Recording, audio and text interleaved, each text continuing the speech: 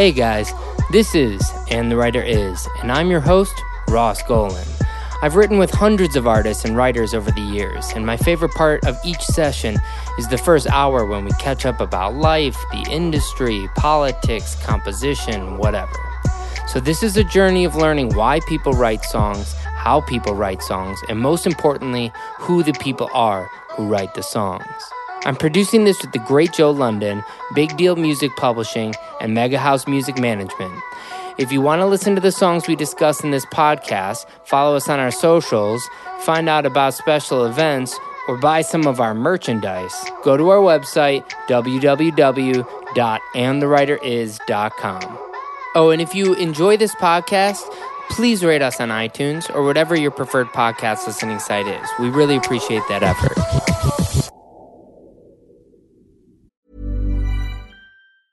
Hiring for your small business? If you're not looking for professionals on LinkedIn, you're looking in the wrong place. That's like looking for your car keys in a fish tank. LinkedIn helps you hire professionals you can't find anywhere else, even those who aren't actively searching for a new job but might be open to the perfect role. In a given month, over 70% of LinkedIn users don't even visit other leading job sites. So start looking in the right place. With LinkedIn, you can hire professionals like a professional. Post your free job on linkedin.com/people today. Welcome to And the Writer Is. I am your host, Ross Golan. This week's writer is a songwriting community staple. She defies the rules of the industry. She's helped define not only some of the biggest pop stars' careers, but also some of the biggest writers' careers. She's co-written some of the biggest radio songs in the past decade, and yet is humble and generous. From the great San Fernando Valley, this songwriter makes me laugh, makes me think, and makes me hope. And the writer is my fellow theater dork, Lindy Robbins. Welcome. Thank you. Thank you for having me. So, we've been talking for the last hour because this is what happens when we're together. So, I guess we should kind of, instead of having people jump into our conversation, let's start from the beginning. So you were born. As far as I know, possibly hatched. Right, exactly. I was born. You're an LA kid. Did you grow up in music? I'm a Valley girl, an actual, authentic, genuine Valley girl, and I did not grow up in music. My father was a musician, and not a professional musician, but had an incredible passion for music. So I grew up. What did he do? Did he play? He played piano, and I sang when I was 3 at my cousin's bar mitzvah was my singing debut, or maybe I was 5. Do you remember it? No, I don't remember much, but no. But I remember singing with my father and him teaching me all the old classics, and that's why I have a big love for musical theater and classic songs and Rodgers and Hammerstein and Hart and Gershwin and. So were you doing theater all? That was the focus when you were No, little? it was just the focus of the songs that I knew were the American classic pop. Mm-hmm. It's called the the songbook. Yeah. The Great American Songbook. Thank you. The Great American Songbook. Uh-huh. And musicals, because that was just his life. So I grew up singing and loving musicals. But I also grew up, with Elton John and Joni Mitchell and the Beatles. And that was kind of the stuff I gravitated more towards. Was that something that did he have an opinion towards, what popular music was versus... I mean, I just don't know what that was like, because I do know what that was like, because I was going to say my parents, when they listened to the music I listened to, and it was, Nirvana and Pearl Jam and whatnot, they're like, this is terrible.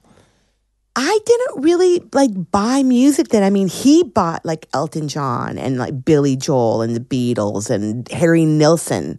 And I remember hearing that. But I guess maybe, I don't know, I didn't really play the songs for him at that point.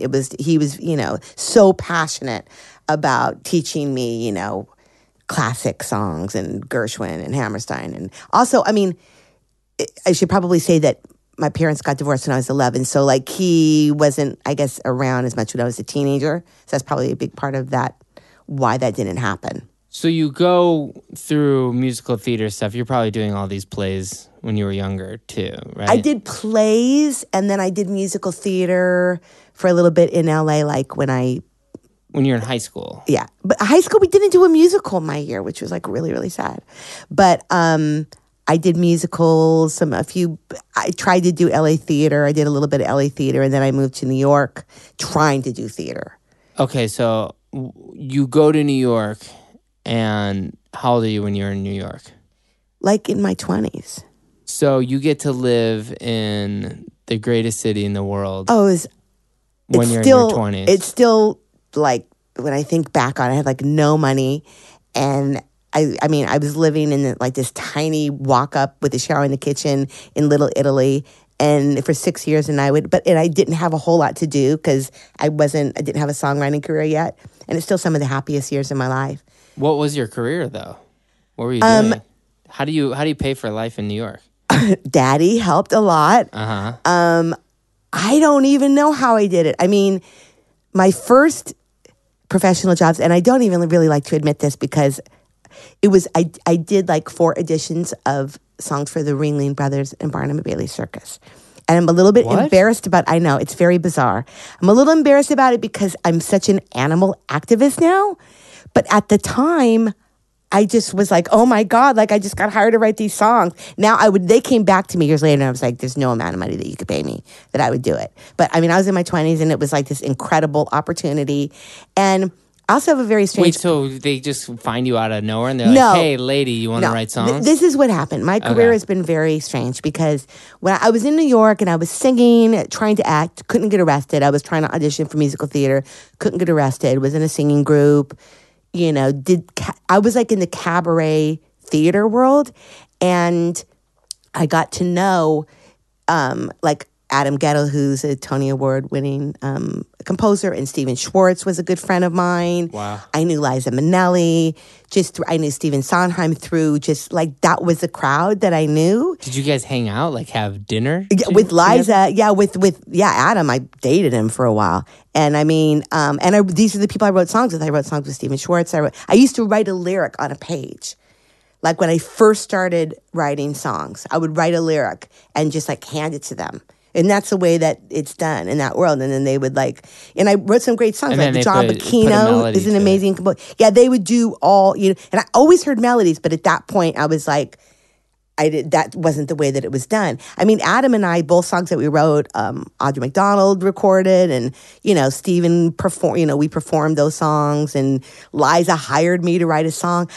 This is insane. I was hired to write Michael Feinstein, and I wrote songs for Bruce Valanche, for Harvey Fierstein. I have the weirdest career ever. So I've gone backwards. I've gone upside down.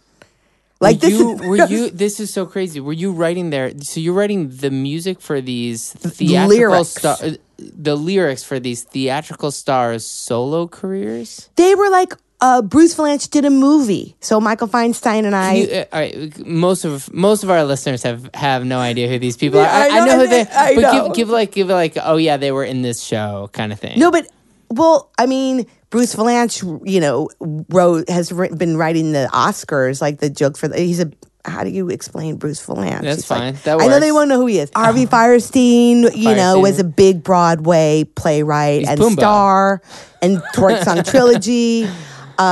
People know, I think, who Liza is. I mean, Stephen Schwartz is maybe he's probably one of the richest songwriters in history. Yeah, I know. I mean, Wicked. These were like the people that I knew. And Stephen was going through a dry spell, if you can imagine. This was before Wicked. Wow. And he'd written Pippin and Godspell and all that when he was really young. But I always wanted to write pop, and pop is my passion. But those were the people that I met through trying to do theater and the vocal group that I was in.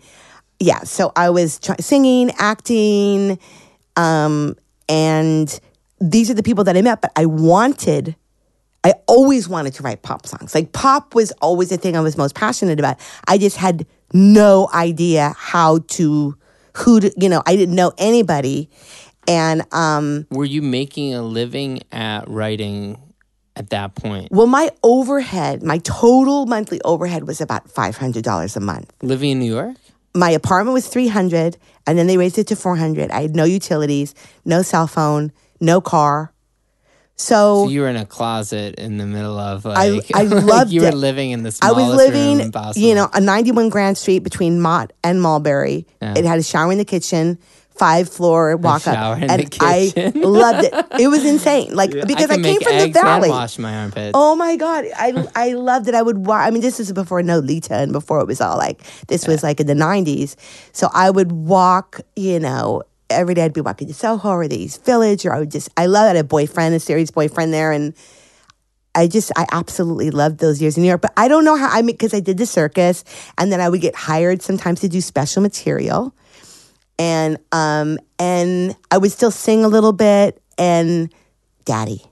Yeah. I'd be like, Dad, what do you need, kid? And envelopes of cash would arrive. Perfect. And I just got by, but I was known as like, I was the brokest. We've talked about this in other things, in other episodes, where somehow when you're the brokest, there's always still dinner and drinks and parties, and you're out till 3 a.m. and when you have zero money, you still somehow manage to find. You just get by. Yeah, you just get by. Or like you eat before you go to dinner, you make your spaghetti. Like my thing was like noodles and ragu, spaghetti sauce. And then you're like, oh yeah, I already ate. So then you can just kind of, and I had generous friends, or Adam Gettle, he used to hire me to he used to have photo shoots at his loft, and he would hire me to go sit in his loft where I would work on lyrics, and people could have stolen his piano. Yeah. I would have noticed. Yeah.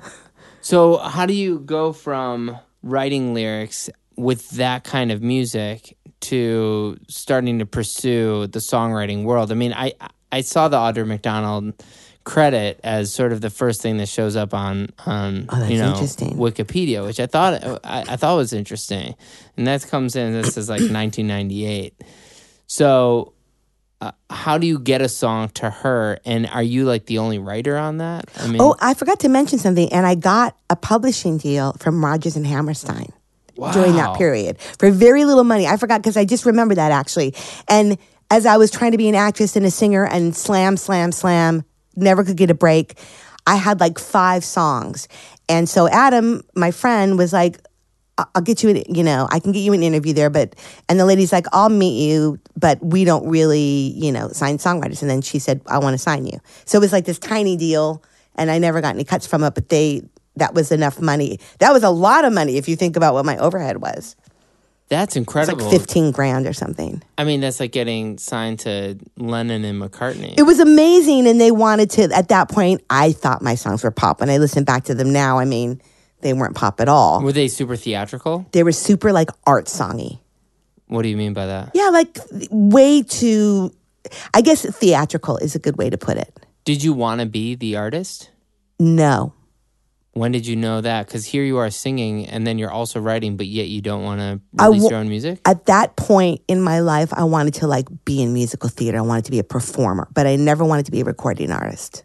Never. You just happen to be good at writing lyrics, so on the side. Yeah, and then I just started writing lyrics, and I was looking for songs to perform for myself, funny songs and stuff like that. As a performer, cabaret, more than wanting to get a record deal. Sure. I never was trying to get a record deal, and but it's important to say that. All this time, my passion was always, Joni Mitchell and Laura Nyro and the Beatles and just pop music. Sure. Then it was so much. I missed so much because I was listening to a lot of theater for a long time. So, and at that point, and I'm not going to name names, but there was a pretty big songwriting community in New York City. But I could not get a co-write. I could not get arrested. I tried so hard, for years, before I moved back here in 1997. So towards 94, 95, 96, with some of these people, and I could not get a chance. Nobody would write with me.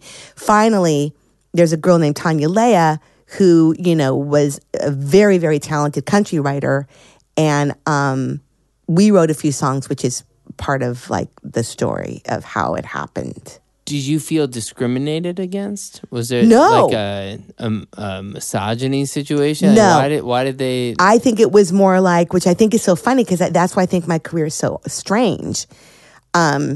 at that, and it's only really recently that I've opened up about the way that I started, because for so many years they'd be like, you're too theatrical. She's a theatrical writer. She's a cabaret writer. So I wasn't thought of as a pop writer. So they were like, she's not a pop writer. So I think it's kind of funny that, like, if you think about the hits that I've had in the last few years, you kind of think about that people would start with the pop and end up more in the other world. Is how it usually goes. And then they're writing shows and stuff, but it's gone the exact opposite. Yeah, the exact opposite. And I hope someday to write a musical, because I feel like I have that ability, but they just didn't think of me that way. And when they heard the songs that I had, they said these songs are theatrical and she's not a pop writer. And did you ever train to do music? No, nothing, zero. So it was all just, I'm a fan of this, and learning from the actual albums. Learning from just doing and not even realizing that I don't know, I just wrote lyrics, and then, and I would be very aggressive with, this guy, John Bacchino, who's an incredible composer, and with Adam and Stephen Schwartz, I would be like, here's a cassette, or here's a lyric, like, check out my lyric, like, can we write together? But those were the only people that I knew. And like I said, the pop people, and there was a big pop community there. I couldn't get a chance. And, but I bring up Tanya because that's part of my story.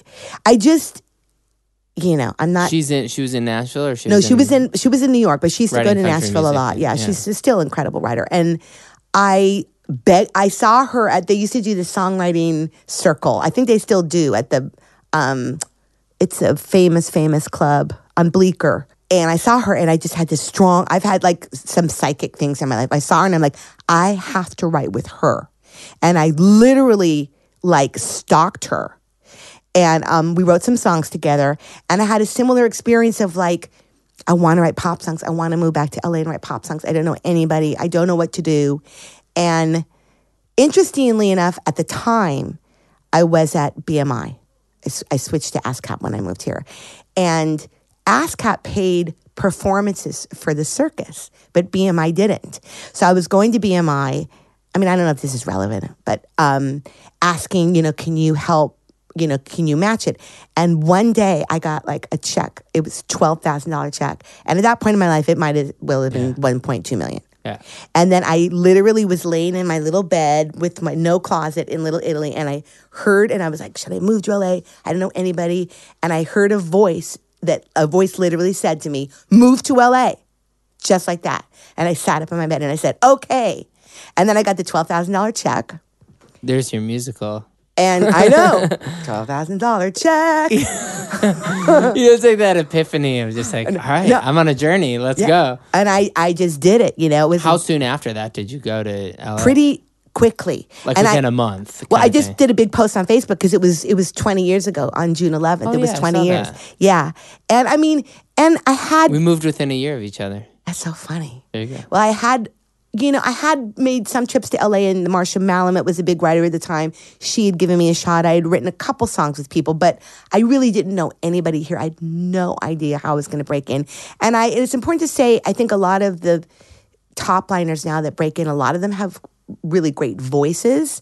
And it's a big plus. I can sing. I have a decent voice, but I never had that voice. So it was always harder. But of our guests that tend to be that side of songwriting, by the way, Desmond Child made me say that I can't say top liner anymore. So I shook on it, and I'm going to be a man of my word. So that side of songwriting, we had, Evan, who's not, an A-list singer. We have J Cash, not an A-list singer. You look at the best writers in the world, and so many of them aren't A-list singers. They're just really good writers. Those are totally different jobs. You're right. And I think sometimes you have to be a better writer if you're not, because I think there are some people that get in the door because they have incredible voices, and it's a plus. Yeah. That's not to say they're not incredible writers as well. But did you find you needed to write with somebody who could translate it better later, in recording? When I first started, we used to hire demo singers. Right.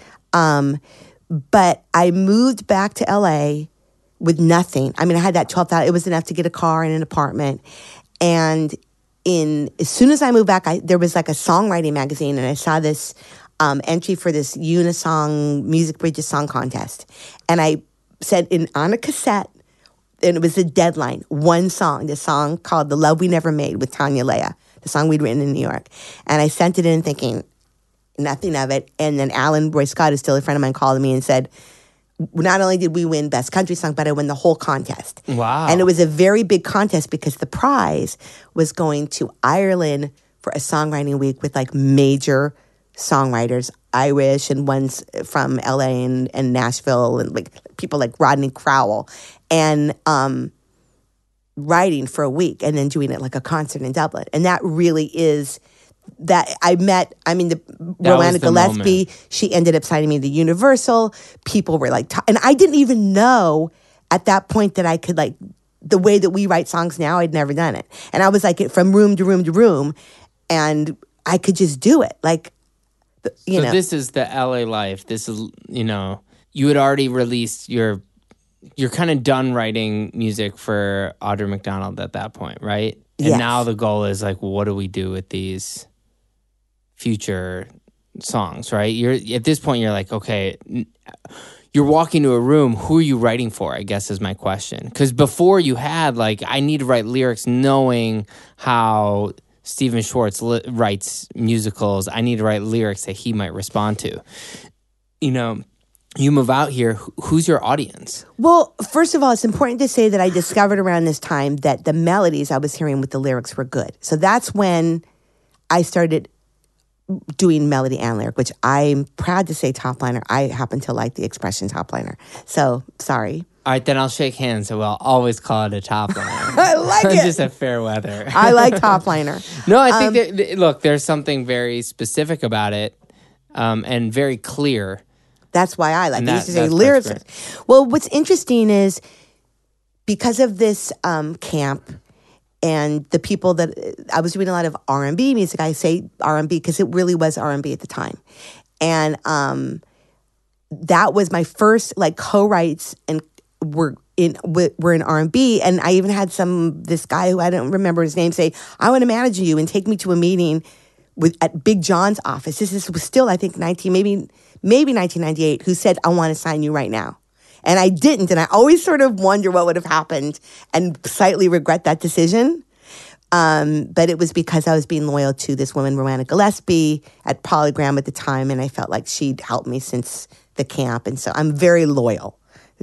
Are you loyal to a fault? Maybe, but it's just who I am. I'll never change that. Yeah. So I'll always remember that moment. And so my first, I wouldn't say cuts, because at that point we had cuts, but they didn't come out. Actually, I had a single on Monica. That was probably one of my first big things, but then it didn't go. Right. But my first things were like all like in the R&B world.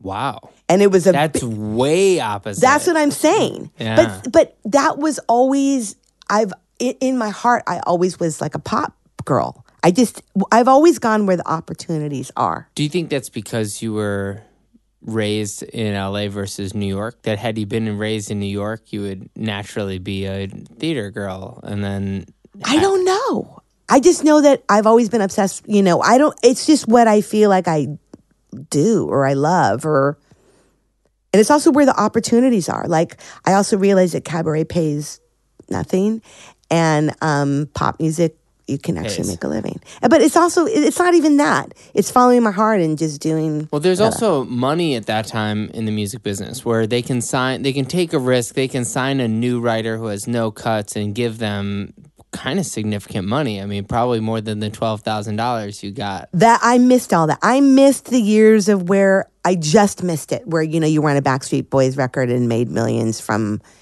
the sales of the album tracks. I never had like a huge publishing deal. When I got my publishing deal, I really didn't have cuts. It was not a lot of money, and I had to live on it, and I had a release commitment. So the first check I got, which was not that much, had to last me for 3 years. I mean, I still had no money and was in terrible debt. And then I thought, okay, so I can either live off credit cards and go into debt, or go get like a waitress job or something. And I just decided to like go into debt. That's my personal favorite quote that I ever had was when I was foreclosing on my house, or they were foreclosing on my house, and I was saying like, I'd rather sell my condo to live my dream than to sell my dream to live in my condo. Wow. I love that. And there was just that moment of, oh, if they're going to take it, they're going to kick me out. That's fine. But like, what else am I going to do? I mean, I literally have zero training in anything other than music at that time, you know? Oh, I say at that time, like I now have training, but I don't. I have no, I can't, I literally don't know how to do anything else. It's like, so you have this deal. It's through Universal. So it was Polygram at the time, and then it became Universal. That was my first deal that lasted a long time. But the big hit, the first real big hit, is the Nick Lachey one, right? No. Or is there one before that? The first big hit was Incomplete by the Backstreet Boys. Oh, that's before Nick Lachey. Yes. Oh, and so this was like so you didn't 7 just miss years. Them. Oh, I guess that's the tail end of them selling. Right, because I did get like a couple big cuts. I had like an Anastasia cut and like Clay Aiken. I had some big cuts where records were selling like 5 million, but I missed the 30 millions and the 20 millions. I missed that. And then I didn't have singles. I used to call myself the hitless wonder. Yeah. Because I was getting a nice amount of cuts then, but I couldn't get a single. And the Incomplete was it was an accidental single. Because I had written it with Dan Muckala and Jess Cates, and we were all kind of unknown. And Teresa LaBarra-Whites is amazing because she'll always let the producer produce a song. So Dan produced a song, and the label wanted like a known entity. They wanted Max or Diane Warren or somebody to have the single. And apparently it got leaked. I hope this is true because this is what I was told, to radio, and it just sort of exploded on its own and just became the single of its own accord. Amazing. And that was the first one, and that was life-changing for me. Yeah. And I still love that song. I have to say, some of our songs we cringe now, but that one is still like, Incomplete. We were playing it so loud in our house yesterday because I was playing and I hear my wife and, the next room over singing along, being like, wait, why are you listening to that? I was like, Lindy wrote this. She was, no way. It's incredible. I'm so very, very proud of that song. The big. And Jess Cates, I was writing partners. Jess Cates was my writing partner for like 10 years. Just the two of you? We were sort of a team. Wow. And then we met E-Man, and that was a big, big chapter. So what that's, you meet Jess when you first move out here? No. It was so bad. I think it was about, maybe it was 2000 or something. Uh-huh. This was like, been doing the R&B stuff, and then I met Jess, and we just really, through Daryl Brown, who's I love and is amazing, and we just clicked. And then, this is my thing. I just started saying, okay, this is where we're going today. This is where we're going tomorrow. Yeah. I just set up all of our sessions, and we had... So all those cuts are basically you two together. Us two together. Well, Incomplete, and then we started working with E-Man. We met E-Man. And I remember meeting E-Man, and I had this weird like, oh, like I know you or something, or I'm meant to ride with you. And yeah, because you're, that's obviously before you're about to have some crazy runs with that guy. So. Oh yeah, but I discovered him, and I've said this a million times. I discovered E-Man, and then Teresa said, I want you and Jess to work with Nick Lachey. Who do you want to bring in? And I was like, I want to give this guy E-Man a shot. And how did you hear his music that you were like, I'm gonna go? I hadn't heard his music, and at this point, I was just really open. I'll always be open to like trying people. And we had been introduced. There was another writer who we'd written with, who said, "Do you want to work with this guy E-Man? Like, what producer?" And I'm like, "Yeah." And then when I worked with them, we just completely clicked. Yeah, and that's like 2006 or so, right? 2005? It might have been like around 2005. I know he said it was just been like 11 or 12 years. So yeah, it was around that time. It was after Incomplete. So yeah. And this is after, because after you have a Backstreet Boys single, kind of still in their prime-ish years, you're still like, I can imagine you could get any producer, right? Not yet. No, it wasn't, because I think it wasn't the same as it is now, where everybody knows who wrote it and everybody... Or what, I don't know why, but it wasn't like the doors were flying open. It was an incredible moment for me, and it definitely changed my life, but it just wasn't that moment yet. Right. And then we wrote What's Left of Me with E-Man. So, and it's so funny how I've gone through different career things of like, well, this is what she writes. Like, at that point, it was like she writes big boy band ballads, which I thought was so funny because I knew that I'd come from everything else that I'd come from. But this has happened many times in my career, and now I think finally people are confused and they're like, I guess she just writes like a lot of different stuff. Yeah, writes songs. You go from theater to R&B to huge, big... But I was a closet theater writer because I really had to downplay that for a long time. Right. So I finally came out as a cabaret theater. It's really funny. Being my start. Between Nick Lachey and Skyscraper, there's like a lot of cuts that happen, but the first time I wasn't in the music industry, or wasn't in the pop side of the music industry. I was in a band during all the 2000s.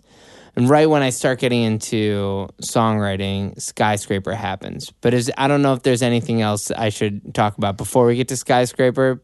I mean, there were singles. I started working with Toby Gad, who became a very big, and still is a big co-writer of mine. And I remember again, like begging him. Pete Ganbarg introduced us at the ASCAP Awards. He's like, "You should write with Toby." And Toby's like, "Here's my card." And I like stalked him, and came to New York. And the first song we wrote, Selena cut, and then Jordan Sparks cut the second song, and that. And so I had like another single on Demi called "Here We Go Again." I mean, that might have been after.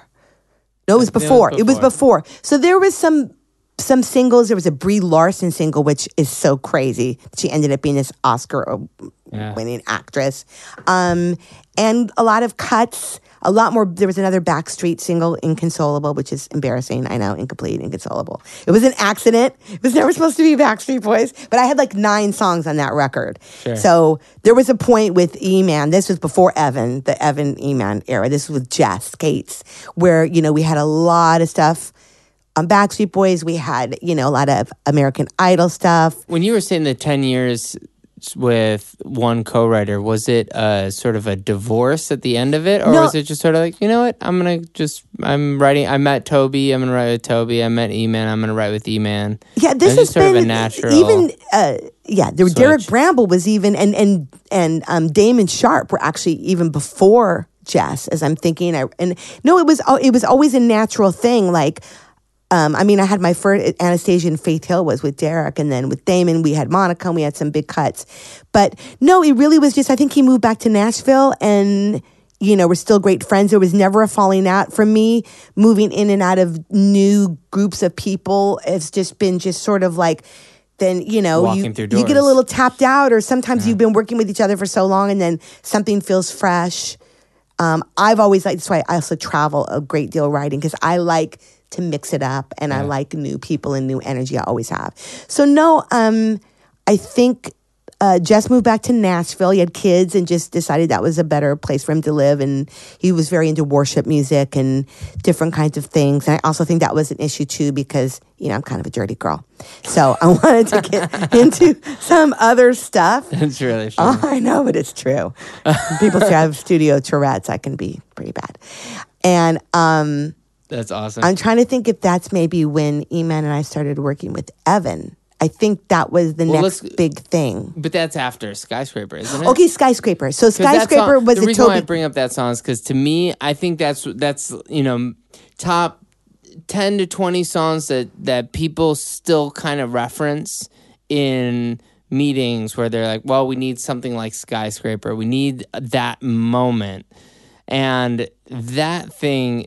To me, it wasn't. It's not your biggest song on radio or anything like that, but that song seems to be maybe the most identifiable by name of anything. Maybe as big as any song of anyone we've talked to. It feels like it has that kind of presence. Yeah, I feel like that song's become like a little bit iconic, and it's also important of like all the things that I've seen where people were like, this song saved my life, or I didn't throw up today because of this song, or I didn't harm myself because of this song, which is the most important reason to write songs.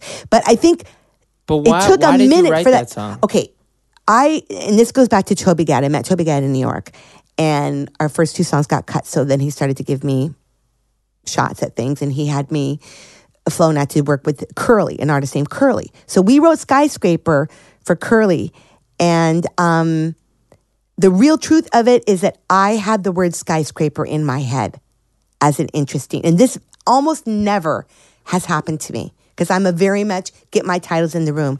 I walked in there and said, I have an idea to write a song called Skyscraper. And Toby said, I don't like the title. It doesn't sing. And Curly was drawing pictures and thinking about her childhood. And then it just got very emotional. He just started playing that thing in the piano and it just kind of poured out. The song just happened. And I mean, when I think about it, yeah, it's based on things that I've been through. It's based on things that Curly's been through. Toby's been through like unbelievable stuff. I mean, you'll have to have him here of like lean years like you can't believe. So it was written from a very, very real place. But the inspiration was one of the only times in my career that I had a title and just a concept of like Did you what know that it meant. was great? I knew it was great. And I never, Incomplete was the same. Going back to Incomplete, that song took a couple years.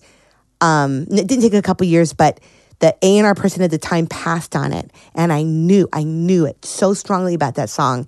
And when they got a new A&R person, I was like, resend it.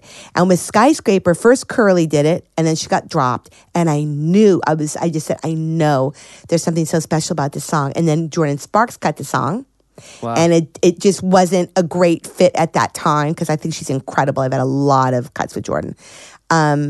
Didn't make it and was like sitting around. And there were some people that wanted to cut it that we said no to. And then I didn't even know that Ben Groff had played it for John Lind.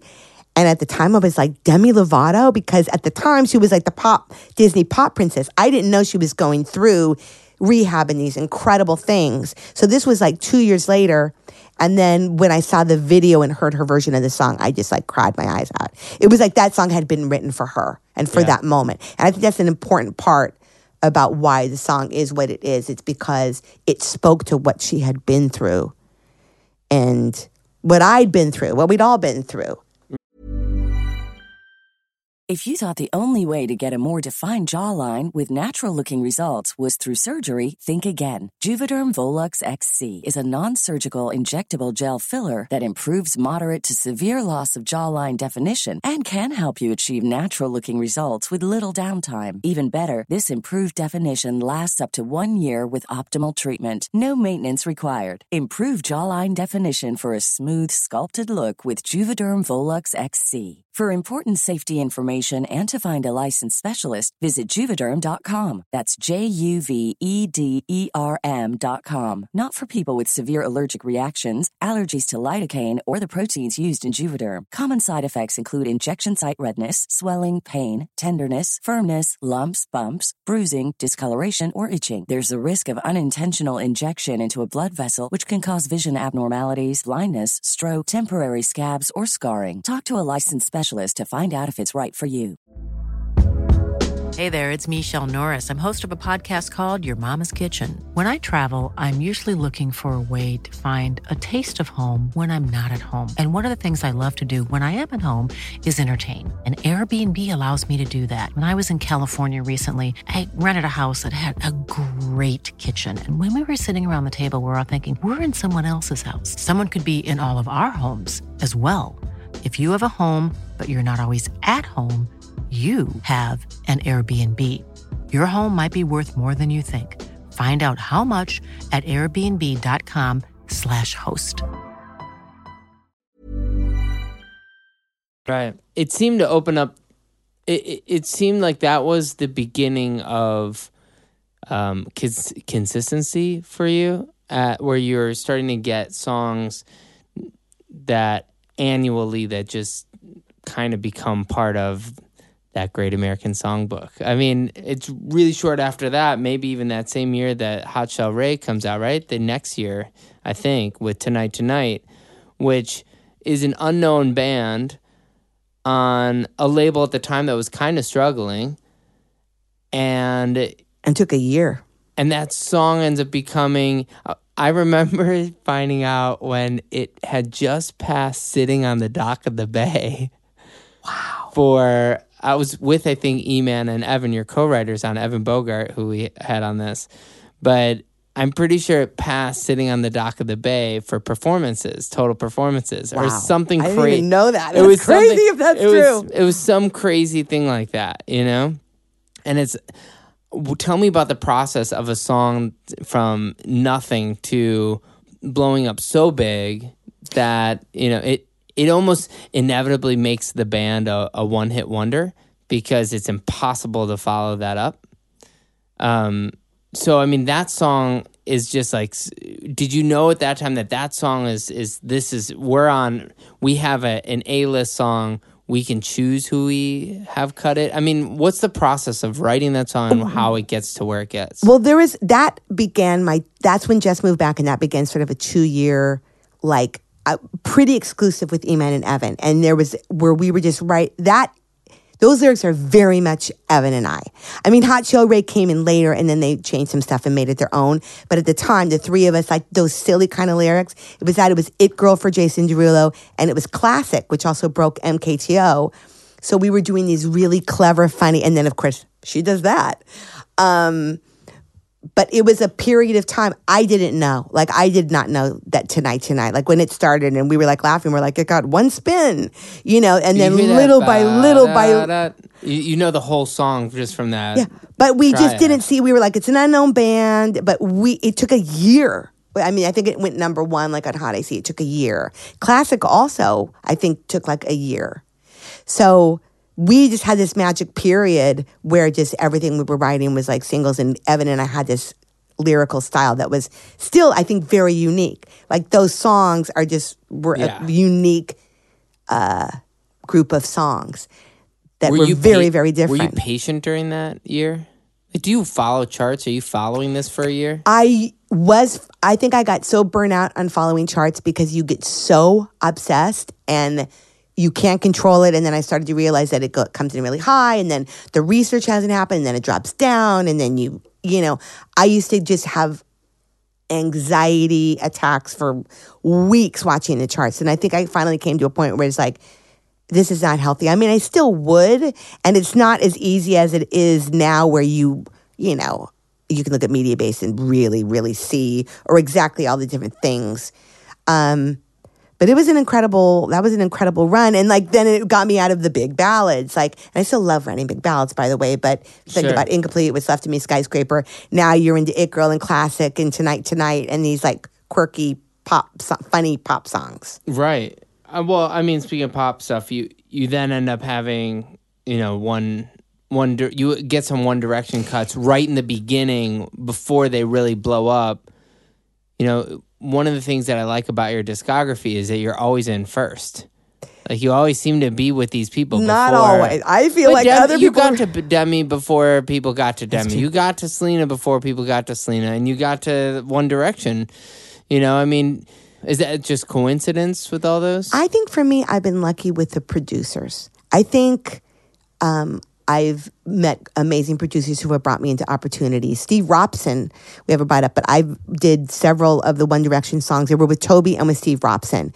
So, were you flying to love Steve? Were you flying to London? Well, what happened was the first ones were with Toby. There were two with Toby where they were just like these kids that came to Toby's, and they were like this band. I didn't even know if they were signed. Nobody knew what was going to happen. What the Taken that was on the first record, I think it was like the demo that they put in the record. Toby was just like, oh, there's this boy band, you want to come and write? Like, nobody had any idea. So you didn't, when One Direction, were you in the room with them? Yeah, it was all of them. And I still think about the $1 million I could have made because they were all shirtless out by the pool at Toby's. I was like, why didn't I snap that picture? TMZ.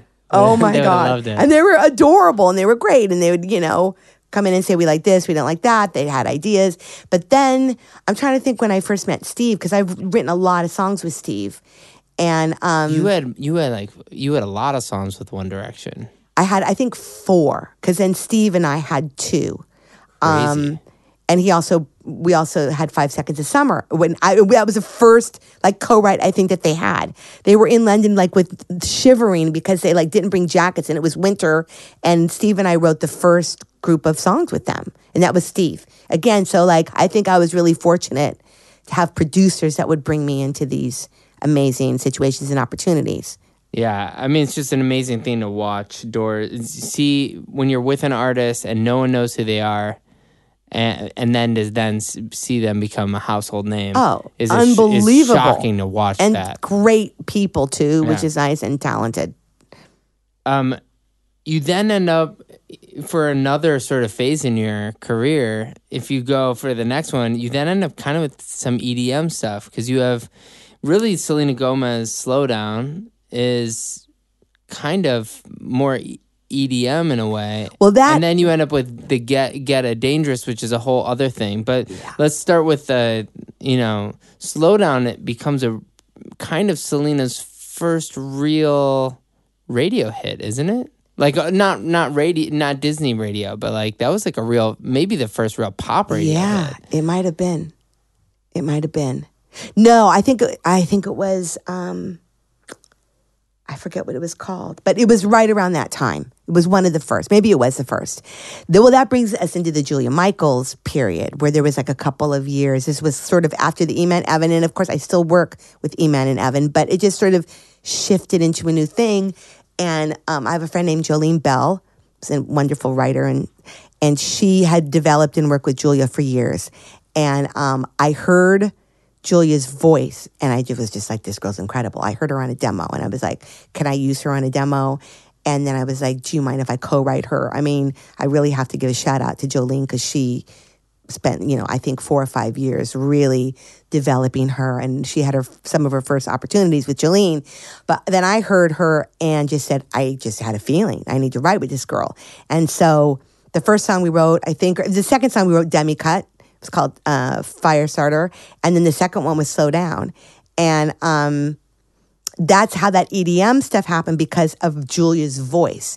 So we were getting a lot of opportunities where she was singing. Like we had some semi-big EDM hits just because our thing was just get into the room and just like write, to a track or whatever. And then they would hear her voice. It was a song called Surrender and Invincible. And it was just this whole period of Julia.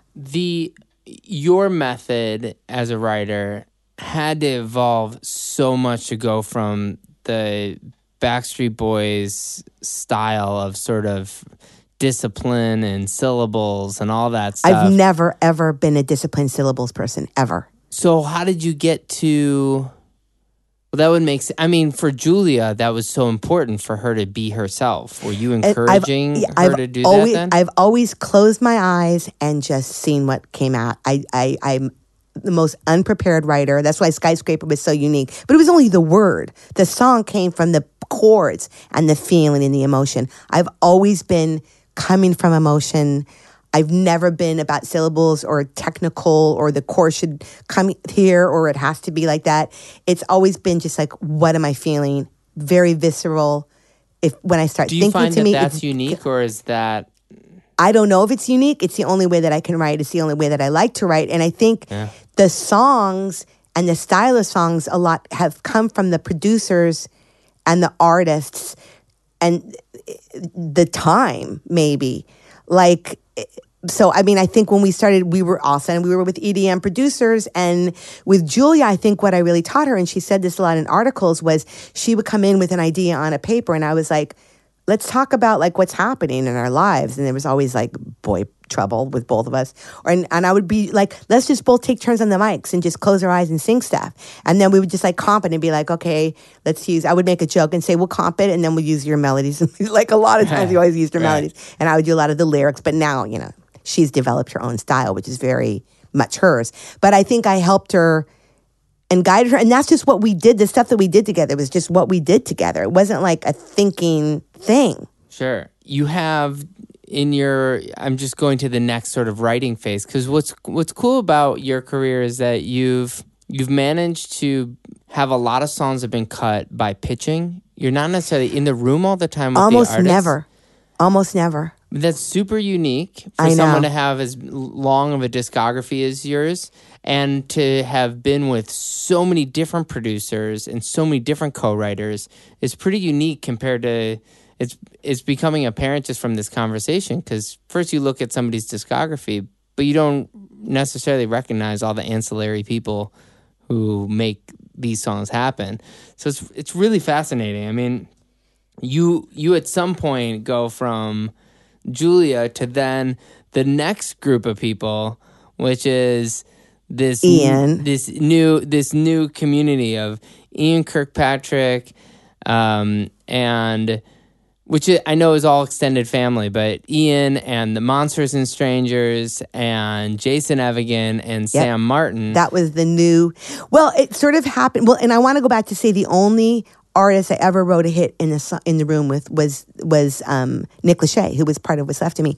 Every other thing was pitched, and then the artist, even with all the Derulo stuff, would come back in later and make it their own. Right. But always. It's been, I think, very unusual that way. Does Dangerous come before Want to Want Me? Yes. Okay, so let's go with that first. Okay. So is that the first song you wrote with Sam and with Ian? What happened was Julia and I had gone to this writer's camp in Santa Barbara, and we had such a great time. And so we were working then with Jason and Mitch, and we said, let's do our own writer's camp, Mitch Allen. Yeah. And we decided to also invite Sam Martin, who I think I'd written one song with that nothing happened with it at APG, and Ian Kirkpatrick, who I think I'd written one song with that Julia demoed. And we rented a house in Lake Arrowhead, and the six of us went there, bought our own food, no assistance, no nothing. And we did, I think, about 5 of these camps. And Want to Want Me was written at one of these camps. And just from, that's how I met those guys and started writing a bunch with those guys. And then I think just from, Dangerous was very lucky for me because Ian and Jason were in the studio. I'll never forget this. And they were like, called me because we had just done a camp. So I was very fresh in their mind. And I mean, yes, I'm a top liner, but I think I'm probably most sought after for lyrics. Okay. And they called me, it was like 8 o'clock at night. And I was like, you guys, why are you calling me? You know, I hate to work at night. And they're like, we're just stuck on this lyric. Can you just come over to the studio? And I'm like, fine. They're like, so I just went over there and they had like, just knocked out the lyric. Boom. It was like that was a worldwide number one. Just didn't worldwide really number do one much in the U.S., but I know it was huge. It was huge. It was just I always say that was one of the luckiest days in my life. That song made up for other songs that, of course, you know, you feel like there are some songs you write a lot of, and the people don't contribute as much or whatever. But this one, I just got lucky that they had the melody and they needed lyrics, and we knocked it out and didn't think anything of it. But I think Want to Want Me was around the same time because I think a lot of people wanted to cut that song. Yeah. We had a big battle because Chris Brown really wanted that song. They were going to send a helicopter to bring us to where he was for him to make the changes on it. And then we decided, we always wanted Jason to have it, and then he did his tweaks on it. But that really helped to redefine him. I mean, I've had so many Jason people. It's like, what's with Jason Derulo? Well, that was. I mean, it's so that's funny. My next thing. You end up with 5 straight. Yeah, 5 straight Jason Derulo singles. I know, and all just coincidental. A white Jewish girl. I don't understand it. Whenever I see him, we just like hug and we're like, "I love you." Like it's just this weird thing. I mean, It Girl was that was a whole other style. But yeah, I mean, Want to Want Me was just one of those songs. And I mean, I have to say that broke Ian, and Ian's production is insane. Yeah. And Sam's insane. That was just a great mix of what we all did. And that was a big lesson for me, because this is a funny thing about Want to Want Me. When we were in Lake Arrowhead, the song was called Girl from New York City. Oh, I got a girl in New York City, which I thought was just so cool and clever. And Ian and Sam were like, we need to get back and rewrite that. And Mitch was part of the song too, but they were like, we need to get back and rewrite that. And I'm like, I love it. They're like, it's terrible. So when I came up with the lyric Want to Want Me, I thought that was just so terrible. Coming from where I'd come from, coming from where I'd started in Skyscraper and Audrey McDonald, and I was just like, it's so. And Sam was like, no, it's great. So it was a lesson in simplicity of that lyric and the right melody. That song was a big lesson for me. And being conversational in pop, yes, is a whole other thing than being conversational in theater. Because, you go to a theater, you have to walk away singing the song, and every lyric has to tell part of the story, or it's just down. If you go and you sing Want to Want Me in the middle of a musical, it's going to sound it would just sound weird. But you go sing "Girl" and I'm in love with a girl in New York City could totally be just an incredible. You see that song. Well, and "Want to Want Me" is an emotion and it's a feeling. I learned a huge lesson from that song, and I have to really credit Sam and Ian because they really drilled it in my head, and I finally got it. Even though I've never, like I said, been a thinking writer, it sort of changed something in me of saying, okay, like the conversational and certain Mike Caren rules that you talked about in the Mike Caren interview. It was a good lesson of the difficulty of simplicity. Sure. And setting up the picture and the furniture in the verses. I mean, we spent a long time in that song. I mean, usually songs fly out of me very quickly. How do you feel about when Cheyenne comes out following just a giant smash like "Want to Want Me"? Cheyenne, "Try Me," and "If It Ain't Love" are all, well, "If It Ain't Love" is the next mid-charters thing. at best. Yeah. Like, how does that affect you as a writer?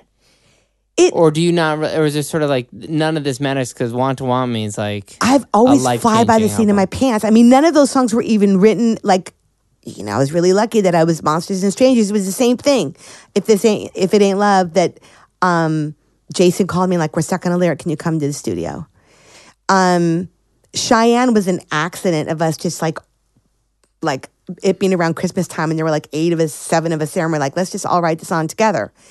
Just for fun, let's just write a song and see what happens. But no, I think I'm just I don't think about stuff like that. So I wasn't watching things like, oh my God, this has to be a hit. Like I think, or maybe I'm fortunate enough that I'm at the point now where I think "Want to Want Me" put me in a new position that I'm extremely grateful for, where I don't quite have to worry as much. I mean, I want to still be relevant.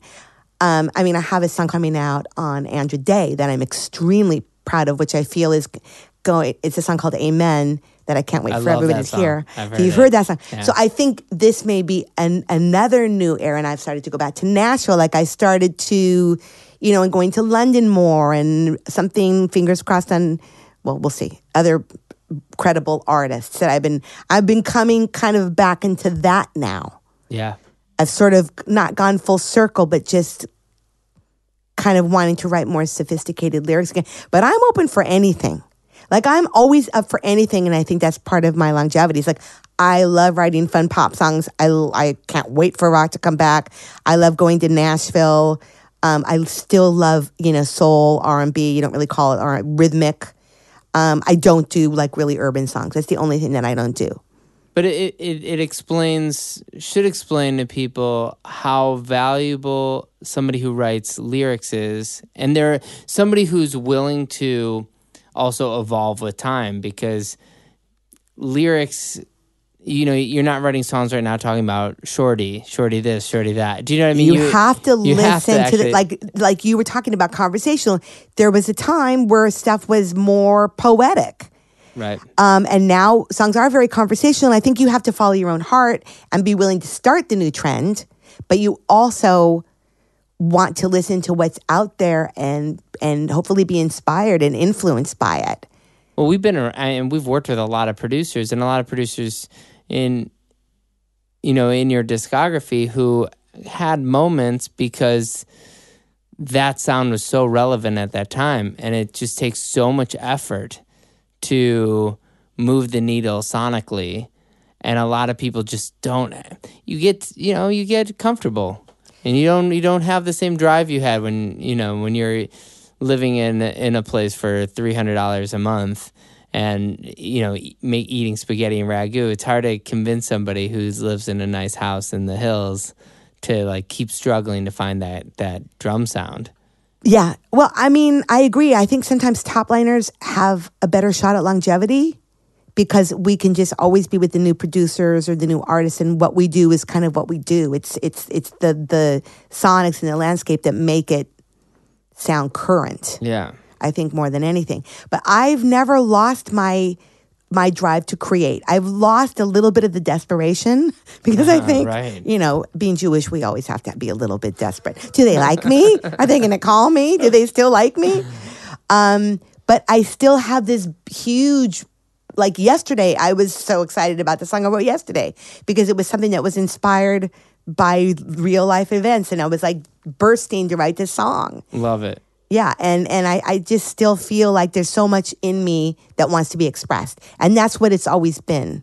I know in the last year you had some really interesting things happen also where you had, a Eurovision song. Well, that was crazy. It was a song that I wrote at the French Castle like 5 years ago.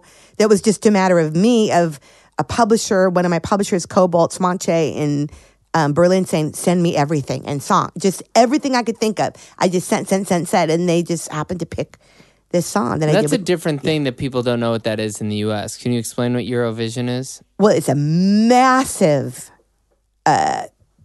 I guess it is a song contest. Yeah, but it's also like about an art. It's both about an artist and a song. I mean, it's beyond massive. It's almost like what Formula One is outside of the U.S. or soccer is outside of the U.S. It's so big that it's hard to explain what it is. Yeah. That when the winner of Eurovision happens, it's on the cover of every newspaper throughout the world except for the U.S. It's like American Idol times 1,000. It's hard. Yeah, it's massive. Does that make? Were there opportunities because of that have arisen, or is that more just that was just a cool thing to witness? You know what it is that because of that, and because Dangerous was so big in Germany, like I'm going to be going to Berlin to do some writing. So it just gives me a bit of a presence in Berlin. I have a presence in London. I have a couple things happening in Nashville. So those things are important to just keep you relevant in different territories because I really, really enjoy traveling and writing trips. I find it very inspiring, and I've had, it's just fun and great things. Like my that's two why loves. you do this anyway, though. Yes, to experience life in a unique way. Yes, And I love travel, you can. going into a room and then spending the day with people that I like and eating lunch and creating. Like I feel so grateful. I mean, I really, really do all the time that I get to do it still and that people still are calling. I mean, are there hotter, shinier new pennies? Hell yeah. But, if you want like tried and true, it's like, call Indy. I like that. That's awesome. That should be your theme song. It's like 1-888-1888. 1-888, call Indy. I'm going to list 5 people and just tell me what comes, the first thing that comes to your head. Okay. Jason Derulo. Money in the Bank. Thank you, Jason. Love that. An incredible voice and falsetto. Let's go back and do Audra McDonald. Just tears from her talent. And her music she moves me. I've seen her on stage. She moves me. Her music director is my cousin. It's the only other musician in my entire family is a guy named Ted Sperling. I know Ted Sperling because he was part of the Rodgers and Hammerstein family when I had my deal there. He is my... Oh my God. Yeah. We're related anyway, I'm sure. We're related. That's pretty cool because I've always said that. I've said, the only other person in my family has won multiple Tony Awards. The only other musician in my family. And, we know each other peripherally, but not really. And it's just sort of one of those things of when you view something as attainable, you reach for it. So if you think that you can try to win Tonys, then you go, okay, well, exactly. then That's why I was writing those songs back then, because those were the people I knew. And I've always been one to say the opportunities that I have, whether it's dance, country, or whatever. Let's go with the E-Man and Evan Bogart. Lunch, number one. Lunch, laughing and torturing me. By putting just like the brothers that tease you more than ever, and talent and just craziness. Yeah, like zaniness. Yeah. I'll go with this. I gotta go the whole crew. I gotta go Ian, Monsters and Strangers, Jason Evigan, and Sam Martin. Challenging in a good way, because Sam and Ian, especially because I wrote a lot of songs with them, they pushed me to change the way that I wrote, and I'm stubborn. So did E-Man and Evan in a different way, actually. But it just changed. They changed me in a good way, and they challenged me, and sometimes I wanted to kill them. And I love them so much for that. It was a different... Yeah. that when I see him Yeah. in 45 minutes. Yes. I'm going to be like, you know what Lindy said? And love. And so much, they give me so much love. I mean that genuinely, all these people. They're fantastic. But this Yeah, is that like real love. the generation thing that we talk about a lot, where this is a different generation in the music business. You know, there is a lot more emotion in this. It feels like everyone's much more familial.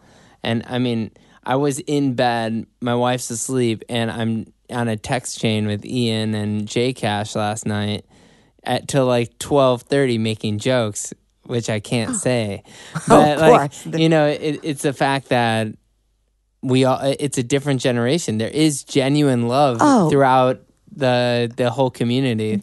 All of them, and things they're a big part of it. Yeah, and things that aren't about music. Like Jason Evigan and I, like we just, you know, we have these deep spiritual conversations, and just, you know, and Ian and I would just be like, I love you, I miss you. I mean, there's real love. Sam also, like, there's real love and friendship and support for success that we have with other people that I think is really, really nice. Totally. You know? Our last one, I gotta say, Julia Michaels. Okay, it's bittersweet. Mostly, I'm so proud of her. I think that she's an astonishing talent. I really had a huge part in her breaking through her first opportunities, bringing her to her manager, getting her first cuts. But mostly it's pride that I really just showed her that she could do what she already knew what to do. Because her style is her own style. Like nobody else does that. And I think what I did was just give her the confidence to just do what she does that nobody else does. So, and I miss her. You know, she's partnered up with Justin, and she's, you know, we've all moved on to our other things. I mean, when I see her, it's a love fest. But so a little bittersweet, but mostly just incredible pride. And I love that. Yeah. Well, thank you for doing this. You know, the industry is filled with those people who do come in and are a shiny new penny who, you know, you leave them on a sidewalk after a while. You know, it's just sort of what it is. And you have all these people who come in with ulterior motives, who want to be famous, who want to do all these different things. Maybe they're trendy, all these things that get them in the door but don't keep them in the room. And for you to continue you're in so many rooms. Any one of these co-writers would welcome you back into their room. All you have to do is be like, hey, what are you doing? I write with a lot of them still. Yeah, I write with Toby, I write with Eman and Evan, Ian, Sam, But Jason. That says a lot because they can easily say no. They could easily go and move on. They could find another penny to go right with, but they don't. They still are. It's like, no, if Jason Derulo is hitting you up and Audra McDonald can hit you up, you know, if you can go and have that career, I'm pretty sure as a writer you can't have a more successful kind of discography and experience traveling the world doing music and Eurovision that was written in a castle in France. It just sounds fake. It sounds like you're making this up as you go, but you're not. You're just nice and you're fun to spend time with, and so people want to write with you. And it's fortunate that you're also good. So, congratulations on everything, and thank you. Thank you. Thanks for listening to this episode of And the Writer Is. If you want to hear music from this songwriter I just interviewed, be sure to check out our Spotify playlist or visit our website at andthewriteris.com. If you like what we're doing, please subscribe to us on iTunes. You can also like us on Facebook and Twitter. And the Writer is produced by Joe London, edited by Miles Bergsma, and published by Big Deal Music. A special thanks to David Silberstein from Mega House Music and Michael White. Until next time, this is Ross Golan.